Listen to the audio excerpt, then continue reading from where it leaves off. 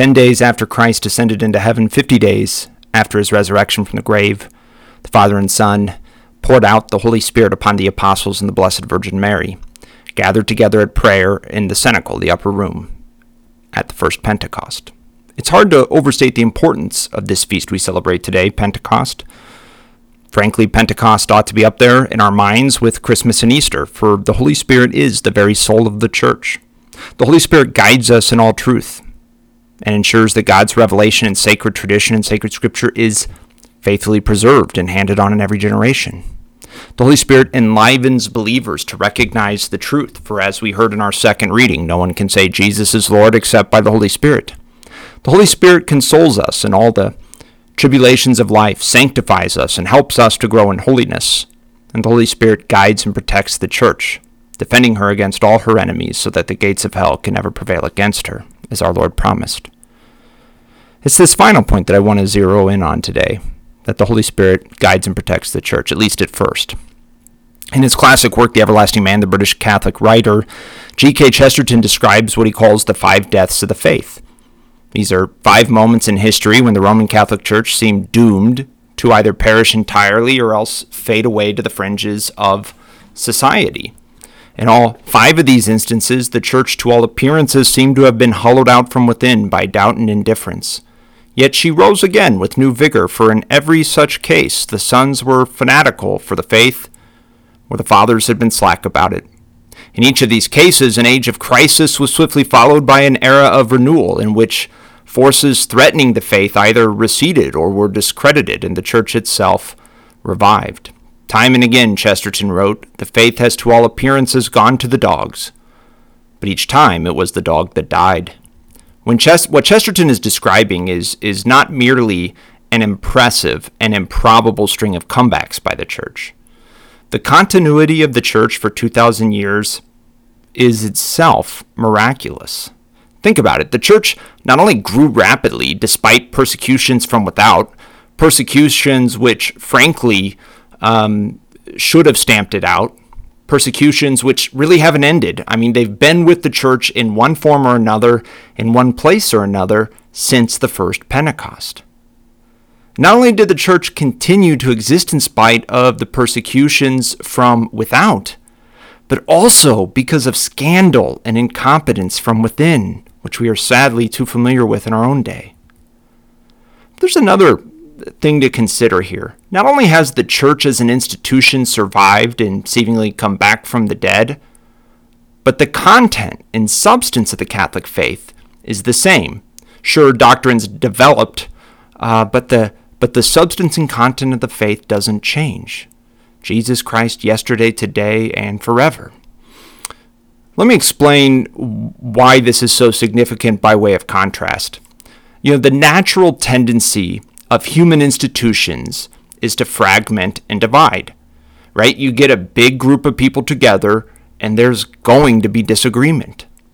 And we have seen it for 500 years with our Protestant brothers and sisters, right? What began with Martin Luther and what became known as Lutheranism.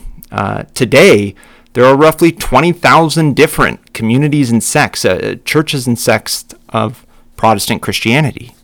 By contrast, what is miraculous is rather the unity of the Catholic faith and the Catholic Church in communion with the Roman Pontiff, the Bishop of Rome, through 20 centuries, in spite of great crises and historical upheavals, and not just the institution surviving, but also the Church always preserving this ancient faith.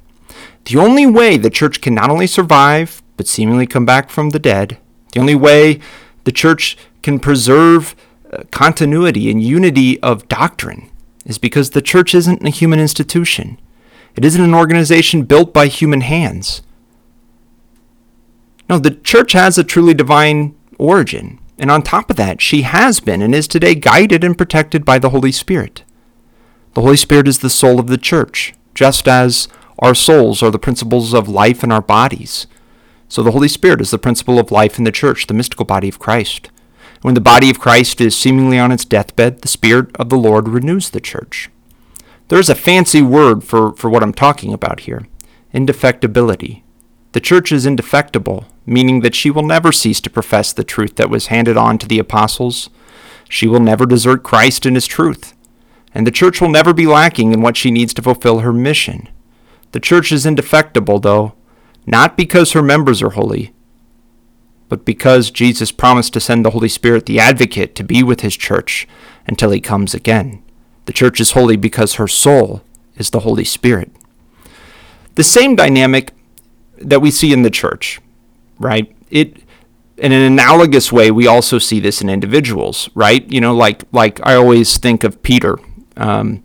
So Peter meant well. At the Last Supper, he said he would follow Christ to the death, and then he denies Jesus 3 times. And we really kind of lose the gravity of it in our popular English translation. He says the equivalent of, "I swear to God, I never knew Christ." Okay? He gravely betrayed our Lord. Well, according to the logic of the world, that means Peter's failure, he's lost his chance, okay? He's done. There's no coming back from that. Peter's denial is something a man can't come back from. Yet, 50 days later, Peter is transformed from coward to courageous apostle and evangelist. Peter is transformed from a wannabe saint to a saint by the end of his life. And that same transformation can and should happen to us. Now, Peter's was very instantaneous and dramatic. The Holy Spirit doesn't typically operate in dramatic and quick ways. He did with the apostles, I suppose, out of somewhat necessity, but typically the Holy Spirit works gradually, incrementally, quietly. Nonetheless, Peter's return from his grave sin, it teaches us a valuable lesson. For one of the great obstacles to growing in holiness is discouragement. Last week we talked about the ascension and how it reminds us that our life is a pilgrimage to heaven, meaning we're created to be saints. Yet, like Peter, we often mean well only to fail spectacularly at being faithful to Christ. We know our failures, we know our sins, we know our weaknesses. We might look at the saints and think, I'm never going to be like them. Yet the saints, by and large, they're not men and women who never struggled with serious sin. They are men and women who persevered in repenting and turning to God. And in time, they grew to where they could give God their whole heart and soul. It was this perseverance that enabled the Holy Spirit to complete the good work he had begun in them. It was not giving up when all seemed lost that enabled the Holy Spirit to transform them step by step into the saints God created them to be. In other words, they trusted and they persevered in that trust. And we need to as well. At least 5 times the church has appeared to die only to rise again. Rise despite the persecutions from without and the failures of her members, especially her clergy, from within. The saints, too, show us that the same dynamic is at work in individual souls.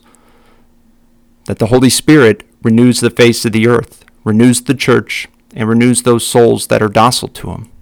The saints show us that despite our failings, God is not done with us, and he sends the Holy Spirit to help us finish this pilgrimage to our true homeland of heaven. So let us persevere in putting our trust in him. Let us pray for the grace to persevere along the way, allowing the Holy Spirit to transform us into the saints God created us to be.